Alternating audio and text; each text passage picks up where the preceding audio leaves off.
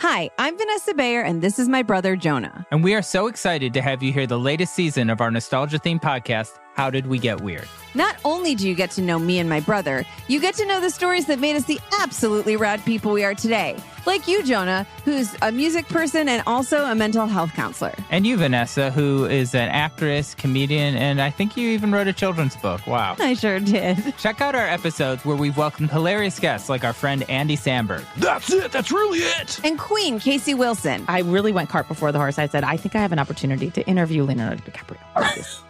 As a high school student. Plus legendary sisters Amber Ruffin and Lacey Lamar. You would pull the bag out, and then we would eat all the leftover chocolate chips, which was a lot. Then you'd roll the barrel up the hill, and then one of us would get inside the barrel, and they'd push you down. And we've also had on amazing guests like Mike the Miz, Jason Isbell, Carrie Brownstein and Corin Tucker of Slater-Kinney, and many more. And you do not want to miss out on our funny segments like Change.dork.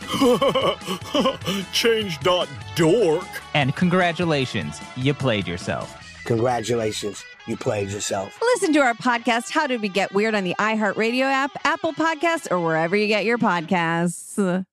Hi, this is Shannon Doherty, host of the new podcast, Let's Be Clear with Shannon Doherty. So in this podcast, I'm going to be talking about marriage, divorce, my family, my career. I'm also going to be talking a lot about cancer, the ups and the downs, everything that I've learned from it. It's going to be a wild ride. So listen to Let's Be Clear with Shannon Doherty on the iHeartRadio app, Apple Podcasts, or wherever you listen to podcasts. Hey, it's Alec Baldwin. This past season on my podcast, Here's the Thing, I spoke with more actors, musicians, policymakers, and so many other fascinating people, like jazz bassist Christian McBride. Jazz is based on improvisation, but there's very much a form to it. You have a conversation based on that melody and those chord changes. So it's kind of like giving someone a topic and say, okay, talk about this. Listen to the new season of Here's the Thing on the iHeartRadio app, Apple Podcasts, or wherever you get your podcasts.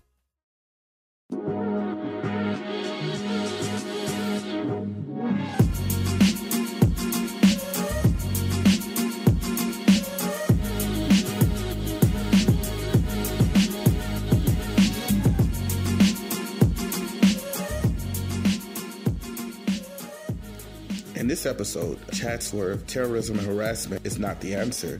We will discuss John Lee's district. He is currently up for re-election. And in this episode, we're going to interview candidate Mark Klein, who is a council member at the moment that's running against John Lee for John Lee's seat. Election day is coming up this Tuesday.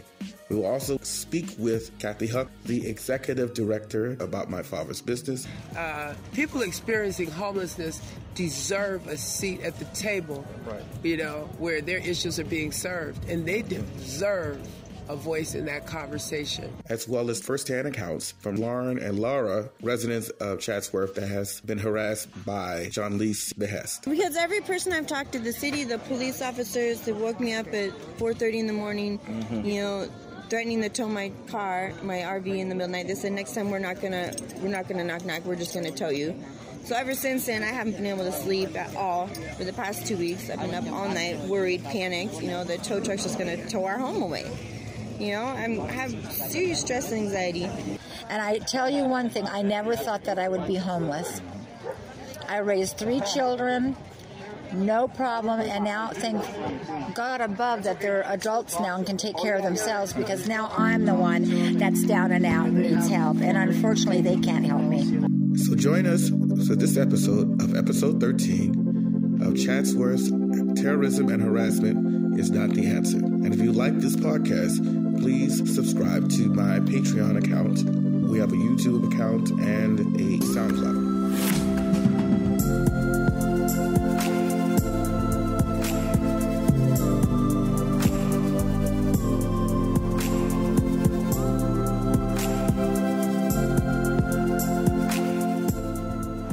House residents face an advantage that unhoused residents don't. They have 4 walls, a house or apartment that they close their door and they can shut out the stresses of the world. They can sit down, turn on the TV. If they want to cook a meal or if they wish to do laundry, they can do those things easily accessible either in their apartment or they have like an automobile to jump in their car and go to the local laundromat. Whereas the unhoused community is much more precarious, it has to be more thought out, and it's more obstacles than the Mission Impossible movies. Take, for example, me. I am in Chinatown, Los Angeles.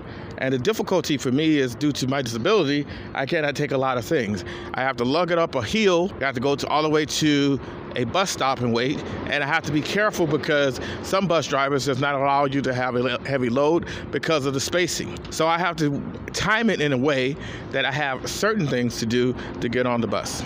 And once I'm able to do that, then I have to wait and lug it all the way to the laundromat.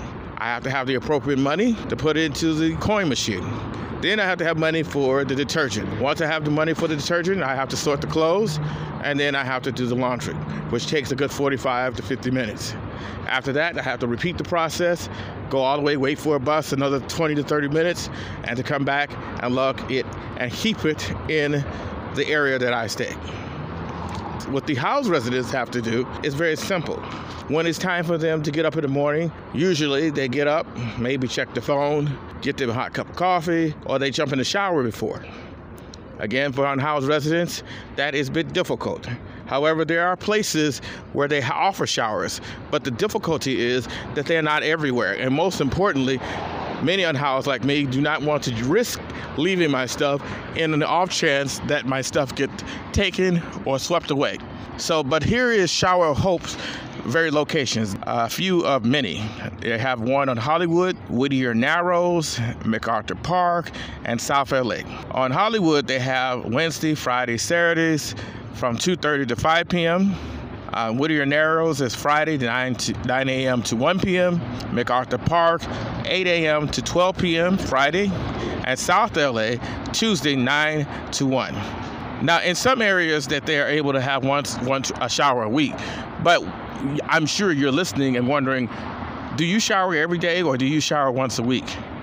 And most importantly, let's ask the question, why do they not have showers everywhere else where unhoused people? There are close to 70,000 unhoused people.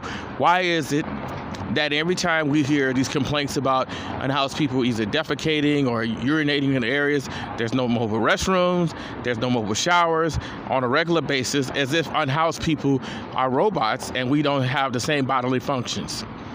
So the next time you have these NIMBYs that are asking this question, ask them, how often do they go to the bathroom? How often do they shower? And why is it that they so hell-bent on protesting and not asking for them to provide the services so they won't have to see someone go to the bathroom out in the public space?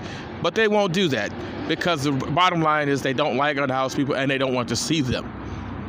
You put the money where your mouth is, you will be able to find the solutions, but they don't want the solutions. They just don't want to. They will use the same harmful stereotypes that's been pushed by the police and who pretend to be protecting the serving to keep up this fear and this hatred going. The true essence of a poverty pimp, so they can get more overtime.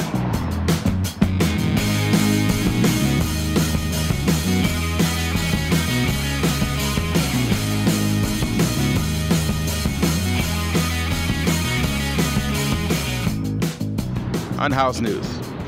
Los Angeles had 2 deaths in the unhoused community. In the San Fernando Valley, Herman, last name unknown, was beaten badly and succumbed to his injuries yesterday. Keith Williams also perished on the street of Los Angeles. In other news, President Trump will cut temporary assistance for needy families by $21 billion over 10 years. Along with the new restrictions, will be a work requirement, which is already even more rigid and will produce more challenges for families. In particular, a rigid universal engagement that will require all parents, disabled, healthy, and otherwise, will participate in work activities for at least 20 hours. Under universal engagement, all families, including those facing an immediate crisis with a medical or mental health issue, would be at risk of losing their cash assistance if they don't meet the requirements to find a job. There's an article by Jackie Menjivar that stated there are 8 things you need to understand about youth experiencing houselessness. The first, being unhoused doesn't mean living on the streets necessarily. The second is youth experiencing houselessness is often pushed out of their homes for reasons out of their control. Number three, young people who identify as LGBTQI index, as well as people of color, face houselessness, which deems poverty as one of the factors. Number four, youth houselessness has impact on the community, whether you're aware of it or not. Number five, transphobia, homophobia, racism, sexism, xenophobia create barriers for people to obtain fair and stable housing. These and other discriminatory actions are a kind of systemic inequality that doesn't cause folks to experience houselessness. It can keep them from escaping a cycle. Number six, youth dealing with being unhoused are more vulnerable than adults that are unhoused. They suffer the fate due to their youth and age and reticent of explaining their situation from sex and human trafficking and the inability to tap in services because they're not taught this stuff in high school. Number seven, the stigma of unhoused, thanks to the NIMBYs and politicians and the police and the other legal officials, makes unhoused difficult to talk about, compounded by the personal trauma that surrounds being unhoused. Here are the things that we can do as number 8. We could find and require our new local leaders to be experienced or have an unhoused plan that doesn't require NIMBYism, as well as a in-depth educational summary for the educators as well as the students on how to communicate and treat unhoused people. In other news, a disproportionate of unhoused in San Francisco are African American. San Francisco, the Tenderloin, the African American population teeters between 5 and 6%. Incidentally, 37% of the growing houseless population is African American. They went from having places to live to being out there on the streets. In Los Angeles, the toll of African Americans that are out here houseless is 37.5%. In Oakland, 70% is unhoused. Whole encampments are dedicated to African Americans and Latinx people. In other news, Johnny Kane claims Walgreens failed to provide Narcan to an overdose customer because it was too expensive.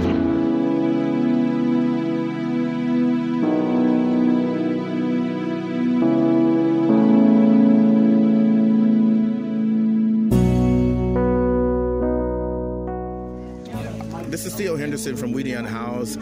As you know, we're not endorsing David Lee because of his stance on the unhoused crisis.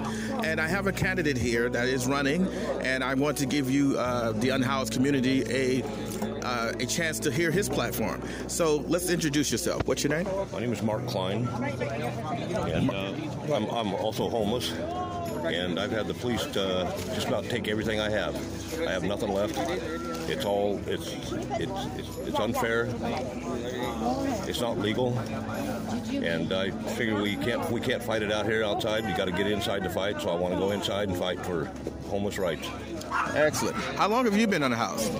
10 years now. Oh, I'm unhoused as well. So, tell us your story, because if you were one of the candidates, how did you become unhoused? Well, I had a business that I put everything into that went under in 2008. Yeah. Whenever housing stopped, it shut me off. I had too much invested and owed too many bills, and bankruptcy came, and then came homelessness. So it was. So basically, are you living on the street, or are you living in a car, or how do you survive? I was living on the street. I was living down in what they call the bamboos down in the Sepulveda Basin, and they came in this last month and moved us all out. Just all of a sudden said you have to leave, and what we couldn't carry, they threw it in the garbage. Oh, my goodness. So are you? Where do you stay now? Are you staying safer now? No, I kind of moved across the street over there where they're not at for temporarily. I'm working with LA Housing to get some housing, and they're real good. It's taken about 2.5 years to get through that. But a lot of hoops you got to jump through, but what else you got to do? You know? So I'm just doing it. So what would you do to help the unhoused community? Because you have the experience, I have the experience. I'm using it to educate, but what would you do when inside that will stop this kind of cycle of running around and displacing people? Well, the first thing is you have to get the police department to back off. They can't just hassle everybody that they see in the street with a backpack, you know. That's what they're doing. And then they have some council members in there that in their district they don't want the homeless there.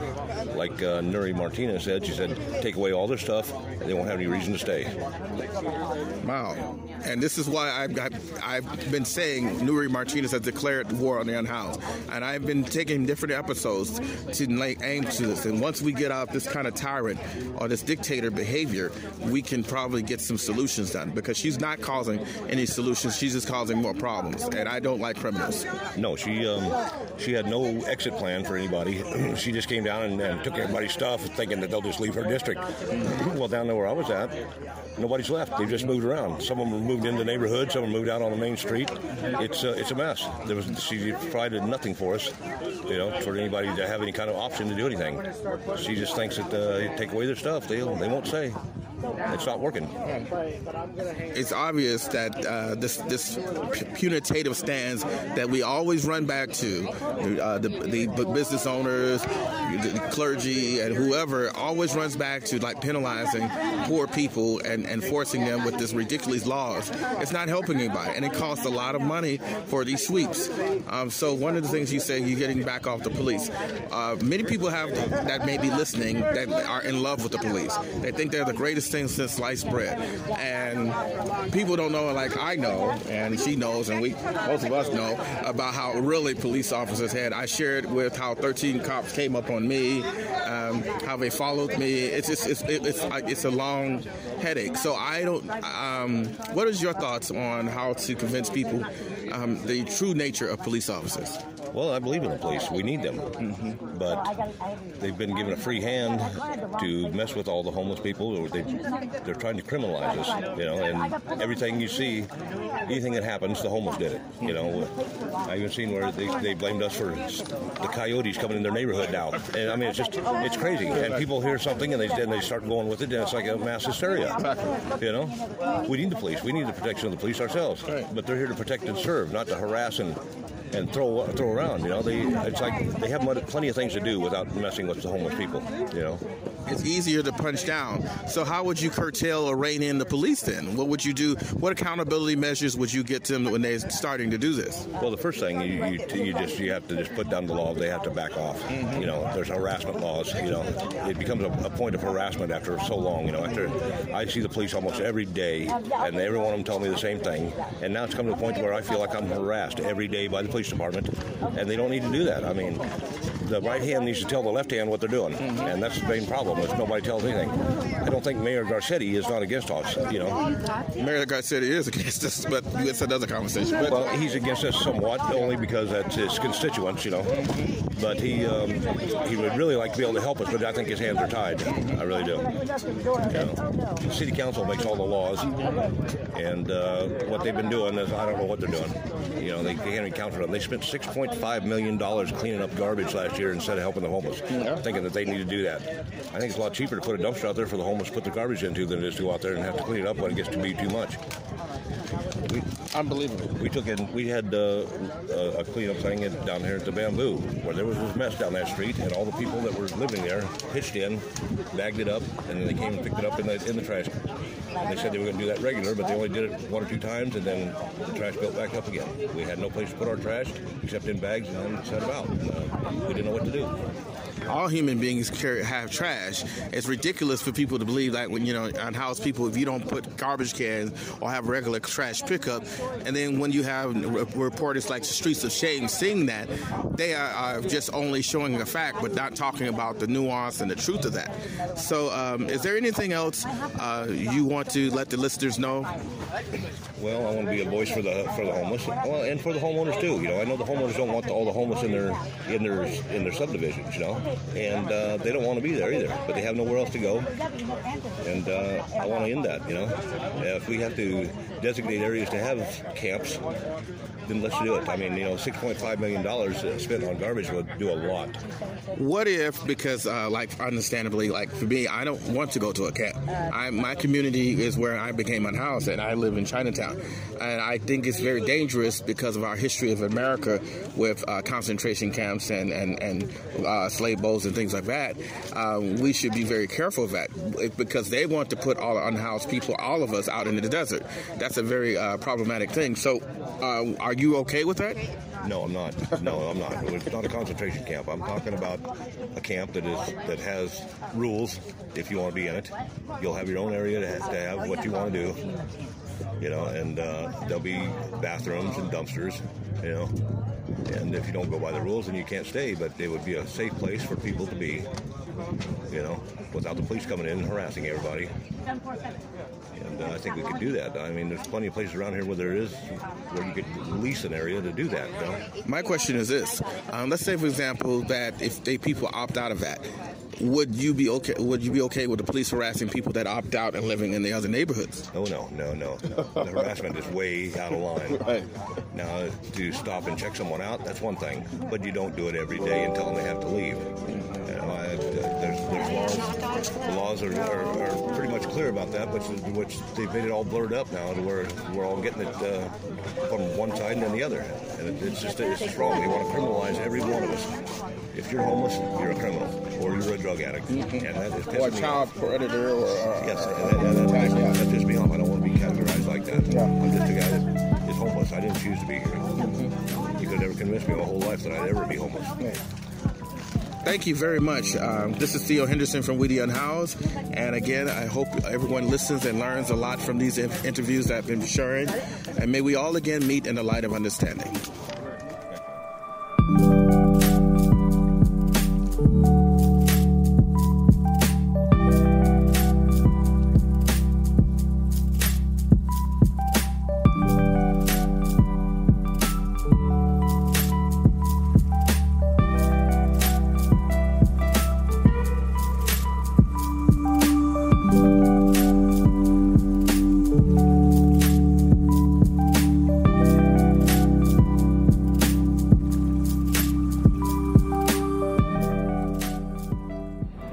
It is a very warm morning. How I know, because I am out in the thick of it. This is a warm Friday morning, and I am excited to interview people that have many of the unhoused issues at heart. And most importantly, it is very difficult because in this campaign race, we don't have a lot of that. I'm in the studios with Lorraine Lundquist, and I want to let her introduce herself shortly. So here you go. Hi, everyone. My name is Dr. Lorraine Lundquist. I'm running for Los Angeles City Council District 12, which is in the Northwest San Fernando Valley. And I am a scientist by training. I teach at Cal State University Northridge. And I'm really happy to be here with you and looking forward to discussing your experience and my policies and how we can do better, because there's so much room for improvement. Most politicians are very busy, so I will try to be mercifully brief because I can be very loquacious. But one of the things I wanted to ask is, who are you running against? I'm running against incumbent Councilmember John Lee. And, I have to be honest, it's really disturbing some of the things that are happening in my district. Under our current council member, we are seeing individuals experiencing homelessness who are being, we're seeing sweeps happening multiple times a day, and people telling folks who are living on the sidewalk that these sweeps are going to be happening continuously until they leave. We are seeing people being attacked by the community and being made to feel very uncomfortable and very unwanted, and it's an unfortunate situation for everyone. I, too, have interviewed out there in Chatsworth, and I have to admit that the fear is palpable, and it's very sad because these are our constituents, and one of the things that I kept harping on, which is why I'm very excited that Rita Dunn, who is an unhoused member, she's running for neighborhood council as well, to understand that we have a voice and we are listening to the issues. When you sweep us, we have an affectation on that. So my first question is, what would you do differently than John Lee? Well, I think these sweeps are not solving the problem. I want to attack the root causes of homelessness. First of all, we need services for people who are unhoused. And this idea that you can sweep someone or someone's belongings and that's going to help the problem is just, it's mistaken and it's misguided. And I want to make sure, I want to provide supportive housing. My district is the only council district in the city that has no supportive housing cited thus far. I am eager to make sure that we are coordinating well with the nonprofits that are out there, the various different government agencies, which often don't coordinate well together, to make sure that we are reaching people who are unhoused and providing solutions that actually work, that you folks have a voice and that you are able to get your needs met.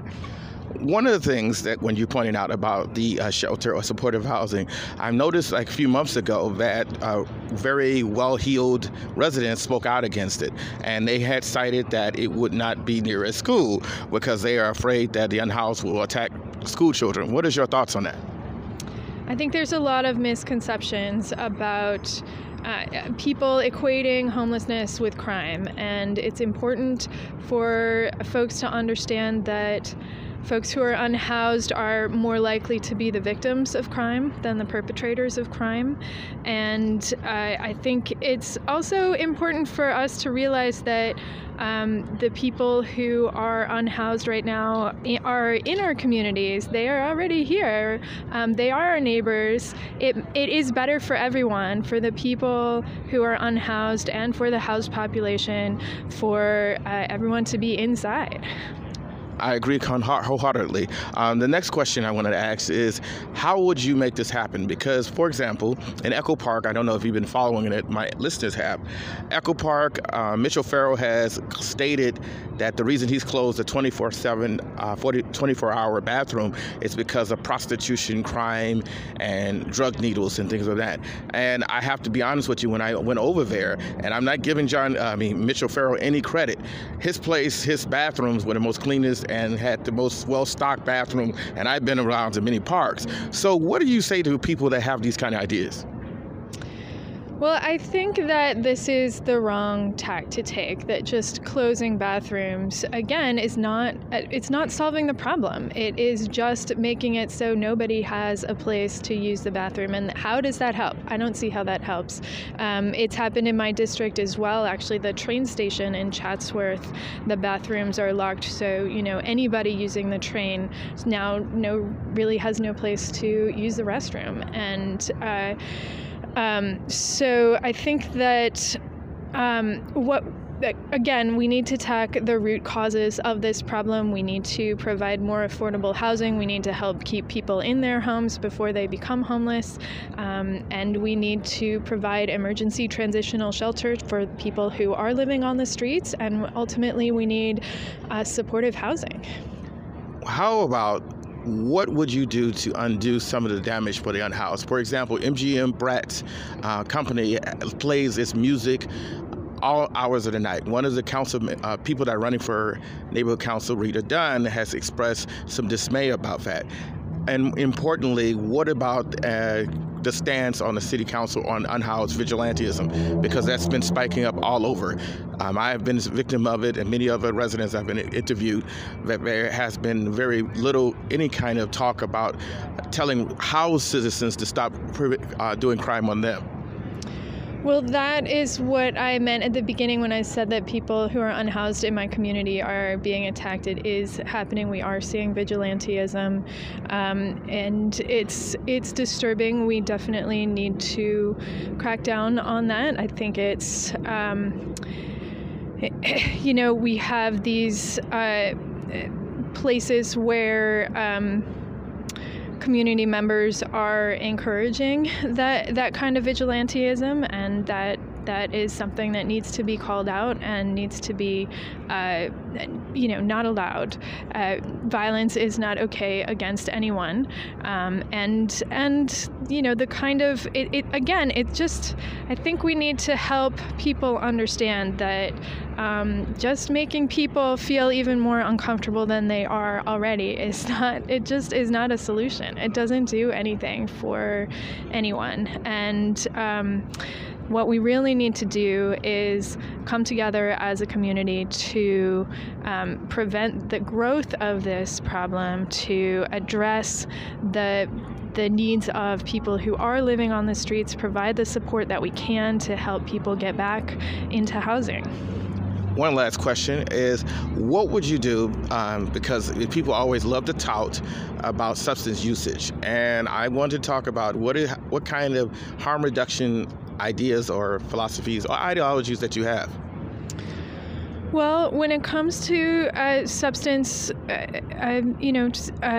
when it comes to addiction and drug use, I think it's important, first of all, to acknowledge the number of people that first become homeless and then start to use drugs, because, it's really, I know you know this, I'm sure you can speak to this much better than I can, but I think that it's very difficult to sleep out on the sidewalk in the cold or the wet or the heat, and it is natural for people to want to numb the pain, to try to get through that.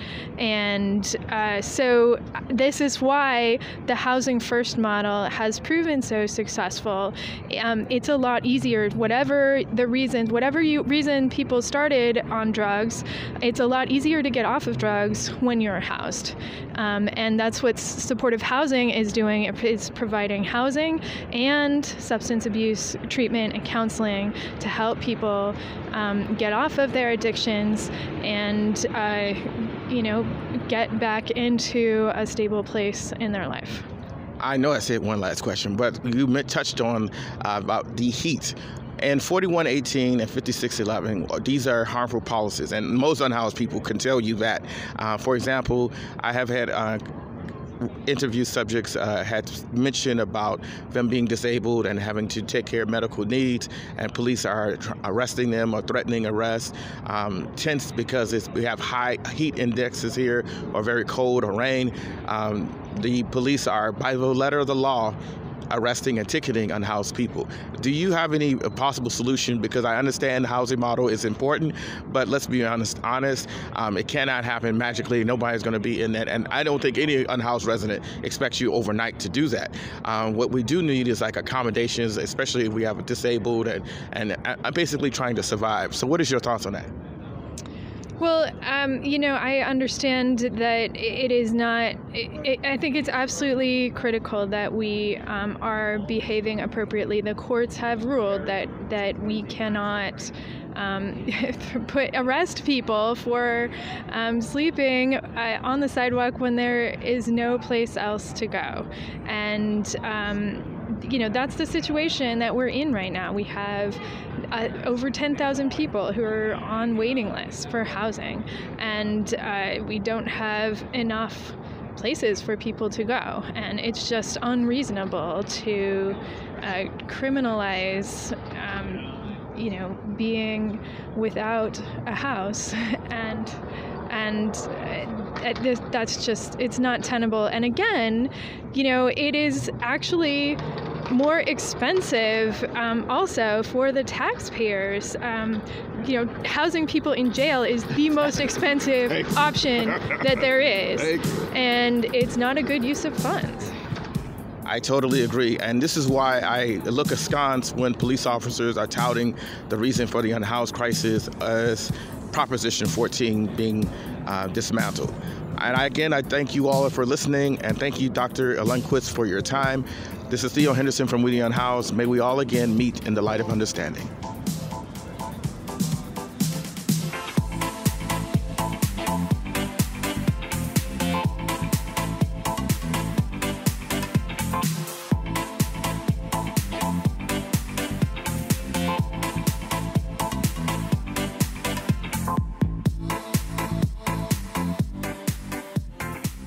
This is Theo Henderson from Weedy Unhoused on a beautiful Thursday morning out here in Chatsworth. What we're here at is a Connect Day where there is a lot of the unhoused community has come to get some services that are available. It's also interesting to note that this is election time, and based on, from one of our other guests, track record of the unhoused, that I guess he's trying to shore up the unhoused constituency vote. So in the studios, we have Lauren, and she's going to give us a little bit about her story. So I'll let her take it away. Hello, Lauren. Hi, how are you? So tell me, what's your story? How did you get to this point? Basically, my husband and me and son were renting a house, and it got torn down by the owner, and we were granted relocation assistance because he was trying to illegally evict us. So basically, we're still going through a whole court battle issue with that, which is going to take a long time. But the end seems promising. But in the meantime, we were left with no place to go and a paycheck. So we basically had short notice, and we couldn't find anywhere to live. No one would rent to us because my husband is self-employed, and he's also disabled, and he's also undocumented, so he's not eligible for any benefits. So he physically cannot work, but we used to own a dump truck, and he would just rent it out, and we made a little side cash from that, but not much. So we didn't really have any way of proof of income. So no one would rent to us because of that. And then I also even offered to pay like a full year's rent up front, and they wouldn't even accept that because I had the relocation assistance of $20,000, and they wouldn't even take that. So we really left with nowhere else to go. We have no family here, no friends, and just no resources. So where are you living at? Where are you sleeping at? We bought a motorhome. We bought an RV. It's a nice RV. I mean, it's not super nice, but it's not old and crappy either, but it's in between. We try to make it as much as a home as possible. And so... Have you ran into any police harassment about this? Tell us about that. Oh, yes, all the time. Well, I mean, we're new to this, completely new to this. We have never been in this situation before. We don't know how to do anything in this regard. All the time we get woken up in the middle of the night, LAPD knocking on the door, you need to move, blah, blah, blah. The parking enforcement comes all the time. We've gotten like 8 tickets within the past 2 weeks. The care team and the street that we were parking on, they came 5 days in a row for no reason, because we literally have no trash outside, nothing. We keep our area as much clean as possible. We have a sanitation company we pay for that comes once a week to empty our tanks and fill our water. And they were just sitting around doing nothing. We made video of it. They cleaned the streets, but didn't even clean the streets. It was quite hilarious because they just sprayed something on the sidewalk, and that was it. And I was like, what? The street's still dirty. You haven't even done anything. What is all this commotion about? My question is, you told me, shared me a story about they were threatening to break up your family. Can you tell the listeners of what happened? Parking enforcement came one night, and within the past 2-3 weeks, we've just been harassed every day. Every day the police have come, or parking enforcement, or the city's come, the transportation. Every day is something new. But in the middle of the night, we're woken up once again. It was the parking enforcement. I was like, hey, please don't give me a ticket. What's up? Tell me a place to park, because there's nowhere to park. And I said, look, I have a sick husband. My husband has congestive heart failure. He's 40 years old. 2 years ago, they gave him a year to live. So he's living on borrowed time. And I said, I have a sick husband and a 3-year-old child at home. And he's like, oh, well, you know, you're not supposed to have a kid in an RV. That's illegal. You know, don't tell me that because, you know, we're supposed to report that right away. I'm just going to act like I didn't hear that. And he's like, I don't want to hear that again. I don't want to see you guys around here again because if I see you here again, you know, I'm going to report you and, you know, they're going to take your kid away. That is a patent falsehood. But the fact of the matter is that they are telling you these crazy ideas to get you to run out. It's deplorable. So one of the things that people have this image of police officers is to serve and protect and that they're so nice and things of that nature. But what I'm hearing is a different story from people that are vulnerable. I guess they're nice to people that live in houses and want to get rid of them. Yes. Yeah. And every police officer I've talked to, I said, well, give me a solution. You told me I can't park here. The problem is, what I see, the people in the day complain because we're parking in industrial areas. We're not parking in front of houses. You know, we're parking in front of businesses that don't have a lot of customers. You know, it's all factories and whatnot. Right. You know, we stay to ourselves. You know, we don't make a mess. We're not criminals. We don't, you know, have crap out on the sidewalks and this and that. You know, we're a family. We're a family. Just like you or the next person, you know? And they treat us like we're criminals. They really treat us like we're criminals and they look down upon us. And it's really sad. It's disheartening, you know? And they can come inside and we have a TV, we have a couch, we have a full refrigerator, a stove, a kitchen. And a bathroom. And a bathroom. We have running water, electricity, everything. So they can't use the argument that you're using the bathroom on the streets or anything like that. Sanitation company that comes once a week. We pay $75 a week every time they come out. You know, and they clean our tanks and everything. And we pick up after ourselves. We're in this situation by choice. We're just doing the best that we can. But no one seemed to giving us a solution. They only want to tell us what we're doing wrong. But the problem is we're parking the day bothering these company owners, whatever. But the problem is they're harassing us at night. Why? No one's here in the night. What's the problem? It's so ridiculous. It makes no sense to us. We're sleeping, you know. Why are you waking us up telling us to park? There's nothing here. Nothing going on. No one's here. It's just so ass backwards. This is the humanity that when I hear people always have these conversations, and I've gone to city council meetings, and most often than not, I can guarantee you, the majority of the city council officers, along with police officers, because they are part of the problem, they're going to these meetings with business people and painting you and everybody else, every 70,000 unhoused people, as criminals. And council people hear these stories and go and do the most punitive things. They are not looking at the nuance of being in a house. Like your situation is common to a lot of the guests that I've interviewed. So if today I had the financial resources, or today someone else had the financial resources, and we came up to you and we wanted to ask you, what is the best way for us to help you? Tell us how to help you. It's not necessarily affordable housing, but accessible housing. I would say for us in our situation, because we had the money, but no one would rent to us. It was just impossible. It was so impossible to find a place to rent. I mean, why? Because it was expensive, or what? No, it's just the regulations, the requirements for renting a place is just ridiculous. Huh? Yeah, I mean, I have to have so many, like a whole page of things, you know, that just were so unnecessary. I had the money. What? I can't pay you my rent in advance? Why won't you take a full year's rent in advance? So the issue is not about you not being able to pay the rent. Yeah. It's now for us to be able to help you is to get rid of some of the hurdles, the roadblocks. Yes, definitely. That's fair enough. I wanted to ask you, because this is a voting cycle right now, from the president, from John Lee, because this is John Lee's district. And when the police are called out, people, for the listeners that don't know, a lot of times the police are called out because of the council members. It's not necessarily. So would you give John Lee another vote to do this to you again? No way.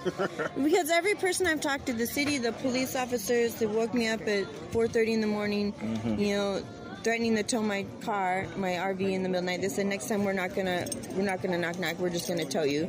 So ever since then, I haven't been able to sleep at all for the past 2 weeks. I've been up all night, worried, panicked. You know, the tow truck's just gonna tow our home away. You know, I have serious stress and anxiety. But they have all told me, the city told me when they come and clean the streets that were so filthy, that the councilman sent them, that they went to work and this is what was on their desk from the councilman. And they're the ones that sent them out. Every single one of them told that. The police told me that there was a special task force set in place by the councilman. So this is what I want you to know, the listeners, that when they fly and say they don't do this, this is what they do. And they hide this because they want to pretend that they are really concerned about the unhoused. And just having a one Service Connect day is not the palliative for the wound that you caused. Is there anything else you want to let the audience know? Just that give us a solution, give us an answer that's reasonable. I mean, the police, when I asked them, I said, where can I go? No one has been telling me, giving me an answer where I can go, where I can park. Would you go to the desert? No. Well, that's one of the solutions. Where my husband's job is, where my son's school, this is our home. But this is one of the solutions that they're offering. Would you go to a concentration camp? That's insane. No. So those are the things, those are the solutions that President Trump, Eric Garcetti, and they are drumming up to try to do. Why? I pay my taxes just like everyone else. I work. My husband has a business. We pay our taxes. Their quote, and I quote, that they feel that we are a problem, and we are all criminals, all 75,000 of us, and we need to go somewhere away from them. Parking on the street like everyone else just because I have a bigger vehicle than you? That's the only thing I'm doing. Really. That's it. It's just insane. It's so ridiculous. So there you have it. Very stressful. Yeah. Very stressful, especially for my husband, too, because he has congestive heart failure. He can't deal with the stress. My poor son is like... he's suffering as well. This is not easy for us. It's not easy for us, and you're supposed to help us. We're not criminals. We're not criminals at all. We're a family. How does your son is not school age yet, is he?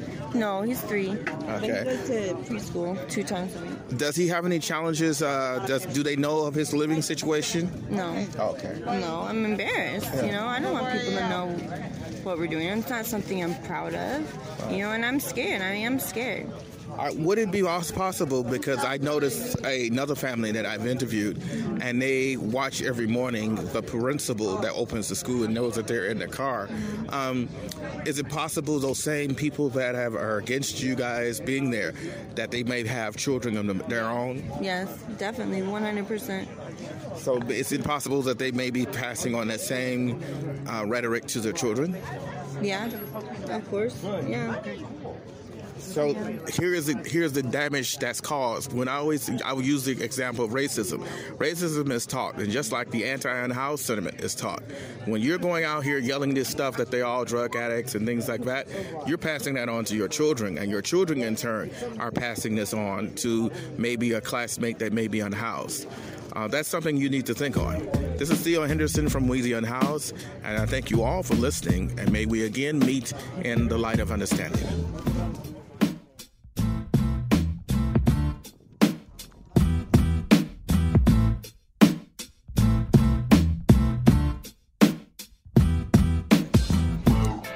This is a beautiful, hot, warm morning on a Thursday, and apparently the big guns are out. Election time is in the air. Voting is becoming crucial for a lot of people. And here is David Lee's attempt at reaching out to the unhoused constituents. Some would say it may be too late, some maybe say it's mediocre, and some may say it's outstanding.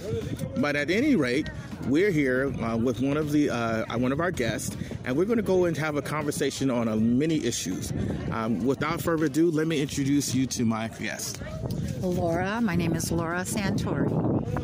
Thank you for joining us. It's such a busy thing. So what's going on out here today? What do you see? Today we're at LA Connect. It's for the homeless. They're giving us a free lunch, free backpacks. We're looking into housing and medical. There's all kinds of booths here, and whatever you need, they're here. The DMV, all of them are here to serve you. Well, that sounds great. Do they offer this often, or just maybe once a while, or during lecture time? Once a month on different locations. Okay. Thank you. So let's get in and begin your story, because I would love to know about your story. And so let's take a moment to tell us, how did you become unhoused? Well, we lived in a 4-bedroom, 2-bath apartment, and we were all sharing the rent, and my 2 older children left. And then that left my father, my disabled son Robert, and I in the apartment. And we were still sharing the rent, but then my father passed away.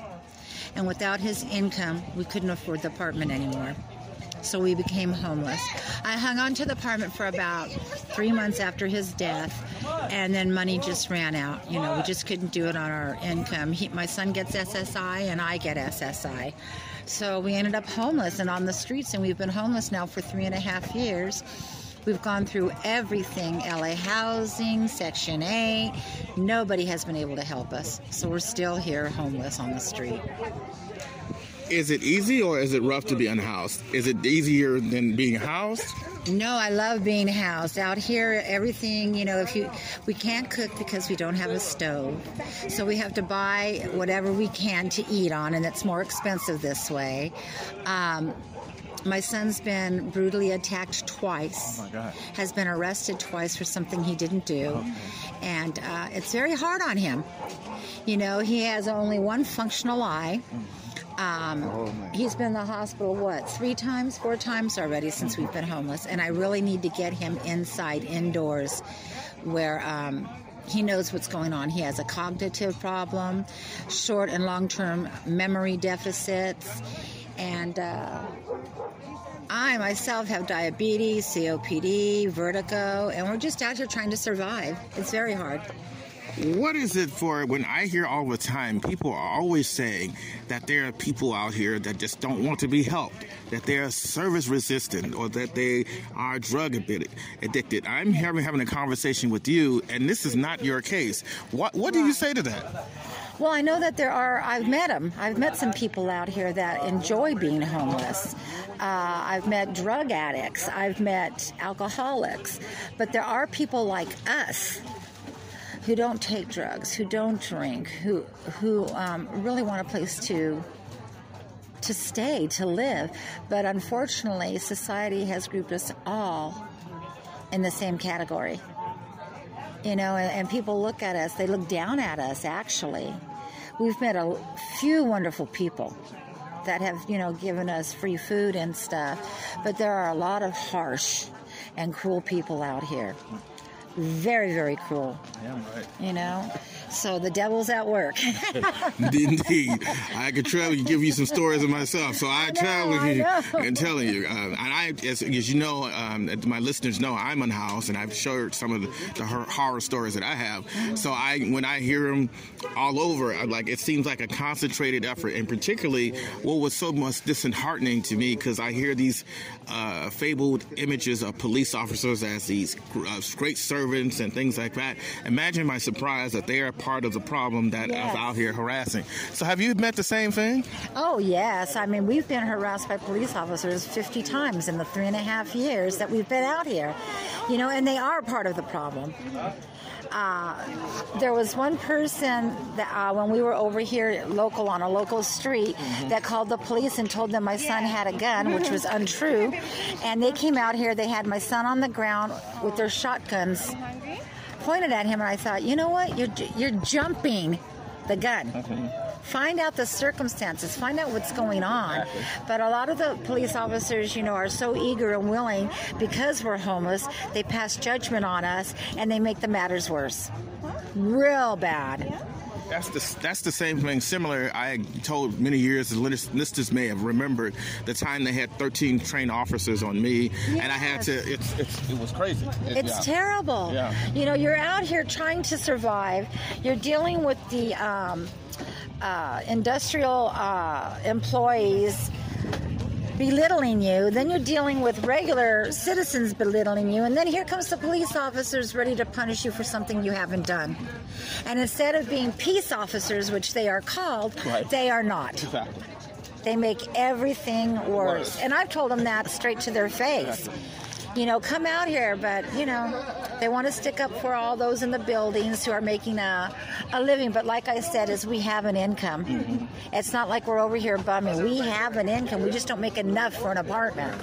There's many. I had interviewed a gentleman that is working, and he's living in the park. And so it's like when people are saying that get a job and these kind of things, or they don't want to work. Right. There's a lot of unhoused people that are working, but they can't afford the damn rent. Mm-hmm. I mean, it's just bad. That's true. We met one man who's working, and he said that he's sending his family back to Mexico. Right. And he's going to stay out here and work, but he can't afford to keep his family out here anymore. Mm-hmm. And you have 3 to 4 families living in one apartment. So what they need to do is just cut down on everything, find us some housing somewhere where we can all afford it. Mm-hmm. I was going to ask you, because your situation is as unique as well as similar to a lot of unhoused people, and if I came today and I had the money and the resources, tell me step by step, how would I be able to help you? What would you need? Oh my gosh, I just need you to help us to find a place, to find a place that's affordable for us. Like I said, I've applied for Section 8, I've applied for HUD, everything, and I've been turned down. I just went and double checked on my application in an apartment building I filled out 2 years ago, and they're telling me that the waiting list is 12 to 15 years now. Yeah. Where are we to go? There's nowhere to go. We've had altercations with business owners, but not. Where are we supposed to go? There's no place to go.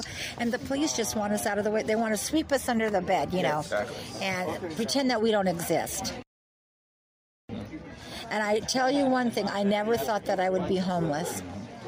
I raised 3 children, no problem, and now thank God above that they're adults now and can take care of themselves, because now I'm the one that's down and out and needs help, and unfortunately they can't help me. That's one other thing. Many people ask, it may be asking, just like they asked me, well, where's your family? Why aren't your family helping?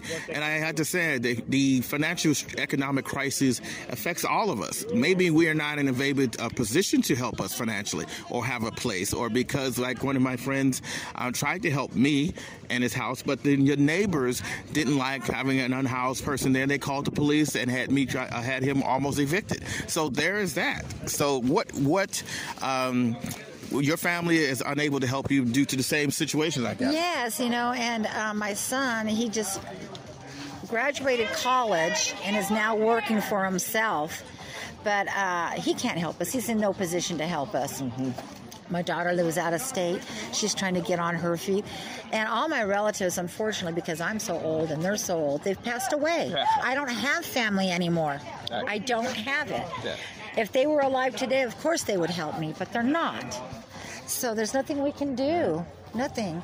So there is the story there. Laura, you have told me and helped me very much in helping spread it. One last question I want to do, because this is election time and many people don't believe, and just for the record, I can vote.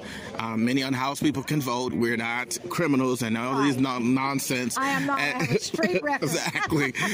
But despite what the police are always pumping out there to you, what is the election chances? Who have you had in mind? Is it Donald Trump, Bernie Sanders, Mike Bloomberg, John Lee? Just give your insights on if today, the way John Lee's administration, his council has been treating you guys, would you give him another shot? No. And that's a positive no. Why not? What would change your mind? I think that our politicians really need to gather together and help the homeless. Mm-hmm. Like I said, this was unforeseen for us. We never planned on being homeless, and we thought we had enough money to survive, and we don't. We do have an income, but we can't survive on that income. So I would say, find us somewhere, a plot of land, anything where we can go and save our dignity. That's what it's all about, saving our dignity. We are people. We're not trash. Please don't treat us like trash. Being ignored. And like I said, Lee, no way. This is Theo Henderson from Weedy & House, and I thank you for taking your time. I know you've had such a busy day.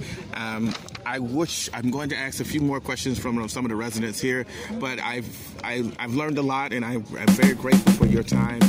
May we all again meet in the light of understanding. Thank you. Thank you very much.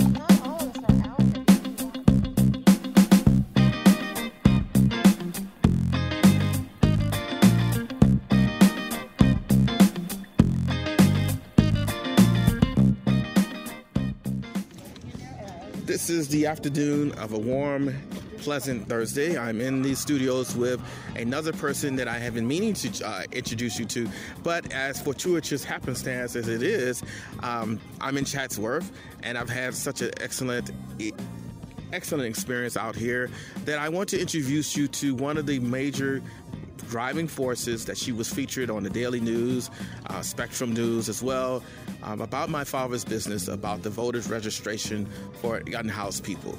Her name is Kathy Huck, so please welcome our new guest. Hi, Theo. Thanks for having me, and I'm happy that we finally we get together all the time, but we're finally together to get this done because I know you've been wanting to talk to me. Yes, I have. And I have been so excited when you launched this idea about the voting thing, because we have been talking about it. And I knew that you were trying to formulate it in such a way that it launched and had like see one, teach one kind of thing. So tell us a little bit about what gave you the inspiration for this. Well, I wanted to figure out a way to get the unhoused community organized in Southern California, something akin to the Poor People's Army, where the people get to make their own demands, and they get to run this organization, and not the powers that be, or they don't have to be the children in the room. It's their story, it's their organization, but that takes a long time. So I thought about back in the 60s during the civil rights movement, when I was a kid, what brought our community together, we organized around the right to vote, and I think that's the fastest way to organize any community. And I think the unhoused community should be a major voting bloc. They really are a major voting bloc. They just need to register. What prohibits them from being a voting bloc? Well, I think a lot of people in the unhoused community are not aware of how things change. And I think that's where the advocates come in. It's our job to let them know that they can use a street and a cross street. It's our job to let them know that they can use the last four of their Social Security, because in the past, without an ID, you couldn't vote. And by the time you get an ID, where is it going? You have to have an address for it to go to. So a lot of things have changed, and I think that, plus a lot of people are so busy trying to figure out just how to live from day to day. The struggles of where I'm going to eat, where I'm going to sleep, where I'm going to shower, or whatever it is, keeps them voting. It doesn't make voting the top priority. I agree. That's one of the major hassles. And two, let's imagine a voting day, and if you was to go down physically to a ballot place, let's say Nuri Martinez has ordered a sweep, and you come back and you're feeling all patriotic and did your civic duty, but you are now at ground zero. That would also cause a different problem. One of the things I wanted to ask you is, for example, the people I've heard on the news, and I'm going to check on this a little bit more, is about people that have been formally convicted or paroled. Can they vote? There are conditions where some felons can vote.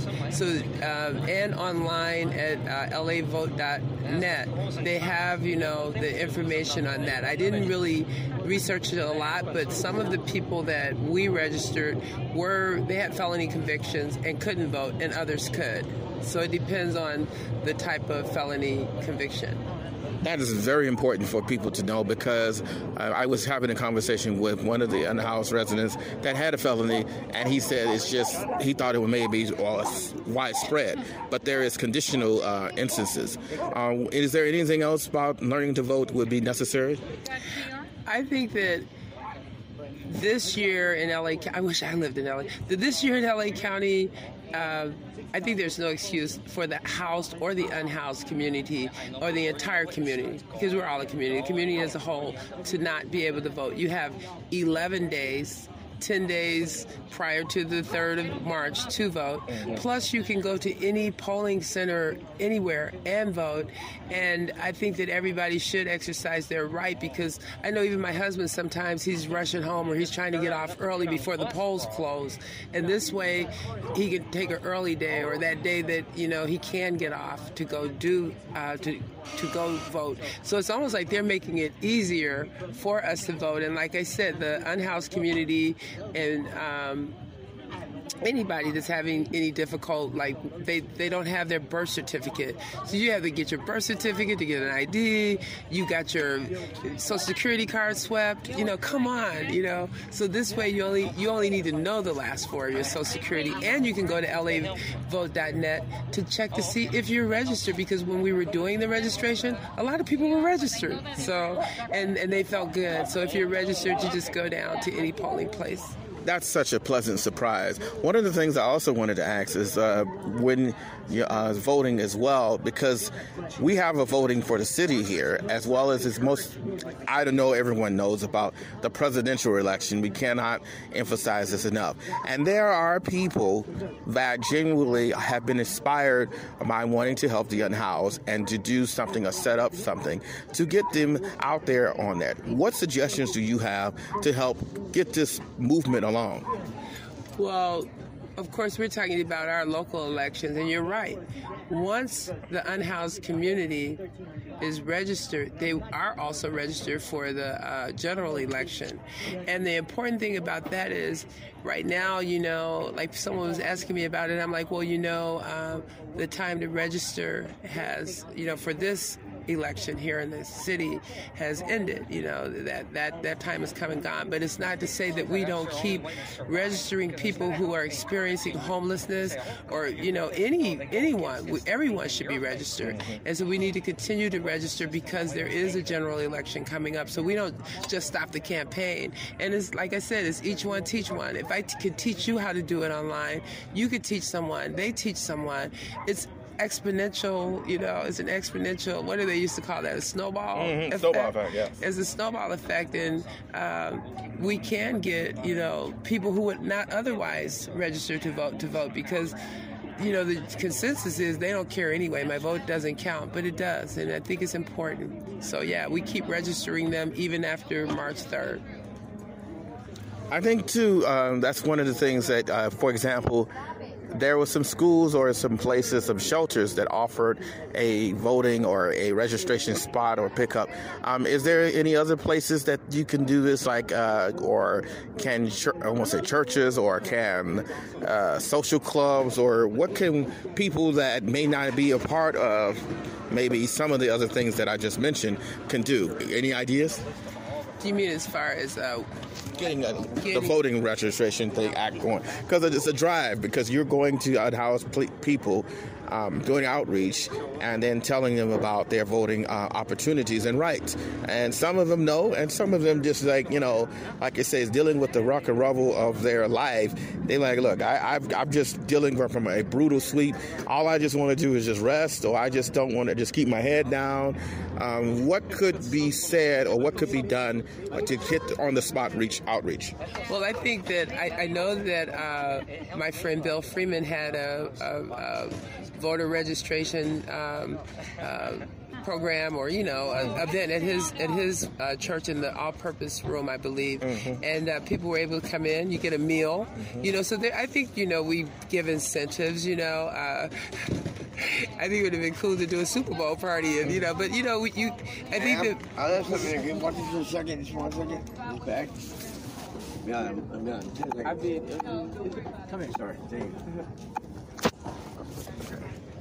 But I think that, you could have all kinds of events, community events. And, even today for the Connect Day, we were trying to get a mock machine so that we could teach people how to use the machine. So you could, and then we would register them. But of course the machine didn't come, so we weren't able to do that. But you could do that at your church. You could do it, at any venue.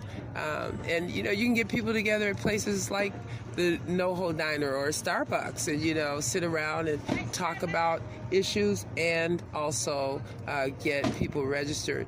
I would even say to the point of having a little registration party and give people incentives to come and, register. Or going to the encampments. How about that? Well, that's my thing. Okay, so that's where you go. We went to the encampments, and it was really a lot of fun. Mm-hmm. We went into the encampments, and because this has gotten so much buzz from people like you, Twitter, and Spectrum One, someone ran out and they were like, "We heard you guys on NPR. We want to register." Mm-hmm. And so we went down the tracks, and they were registering one another.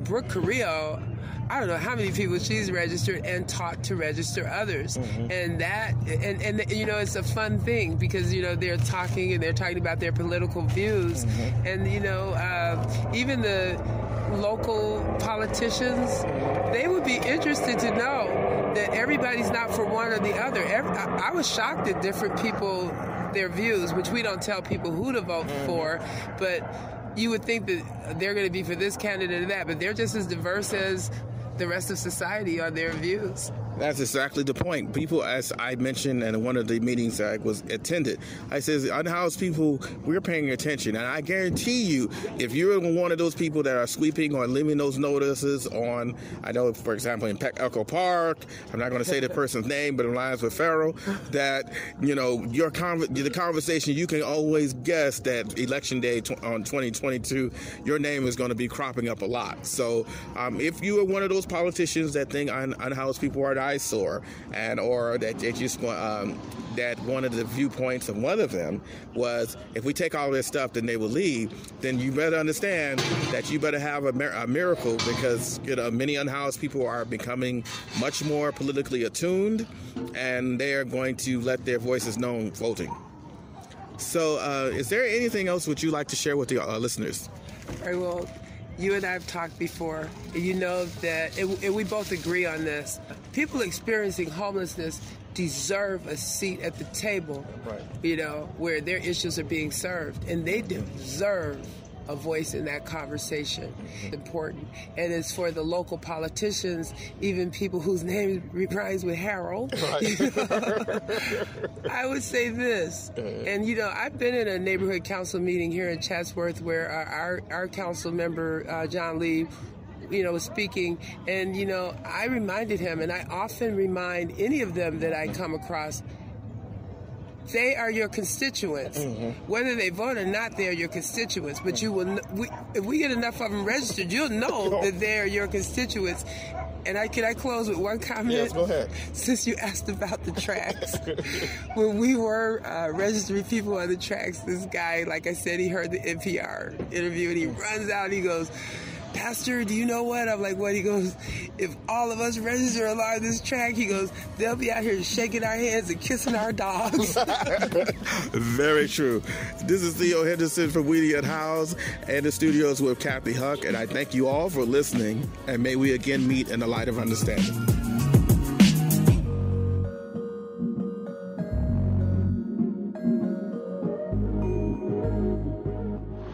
This week's episode shows what's really going on in John Lee's district. Backed by a hateful community like President Trump, his unhoused constituents are subject to vigilantism, police harassment, and constant stress. We can tell about our country's character with how we treat our vulnerable. And remember, conditional compassion is anti-unhoused sentiment disguised. You can feel that once you feel the unhoused, but don't want them in your neighborhood, you think you're being compassionate, but that's just anti-unhoused sentiment. That is not truly helping the unhoused, but is assuaging your guilt and disdain for them. If you are opposed to unhoused people housing by a school because unhoused people are criminals, then that is an evil punching bag that are the unhoused. And social service providers crafting restrictive rules in places for unhoused people is trauma-inducing. Neither parties are helping the unhoused. You're trying to do a deal with the devil. Both sides are. And in the end, the unhoused lose. What we need to do is have a true education about what unhoused issues are.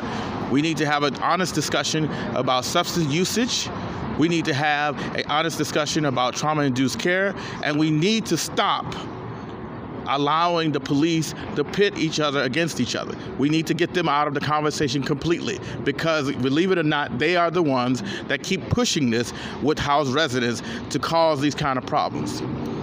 Recently, the police were complaining and whining about Proposition 47 as the reason why that there's so much substance usage. Criminalization is not the answer. Enforcement is not the answer. It's time for poverty's pimps like them to realize that they are not a part of the solution. They have been creating the problem. This is Theo Henderson from Weedy Young House, and may we all again meet in the light of understanding.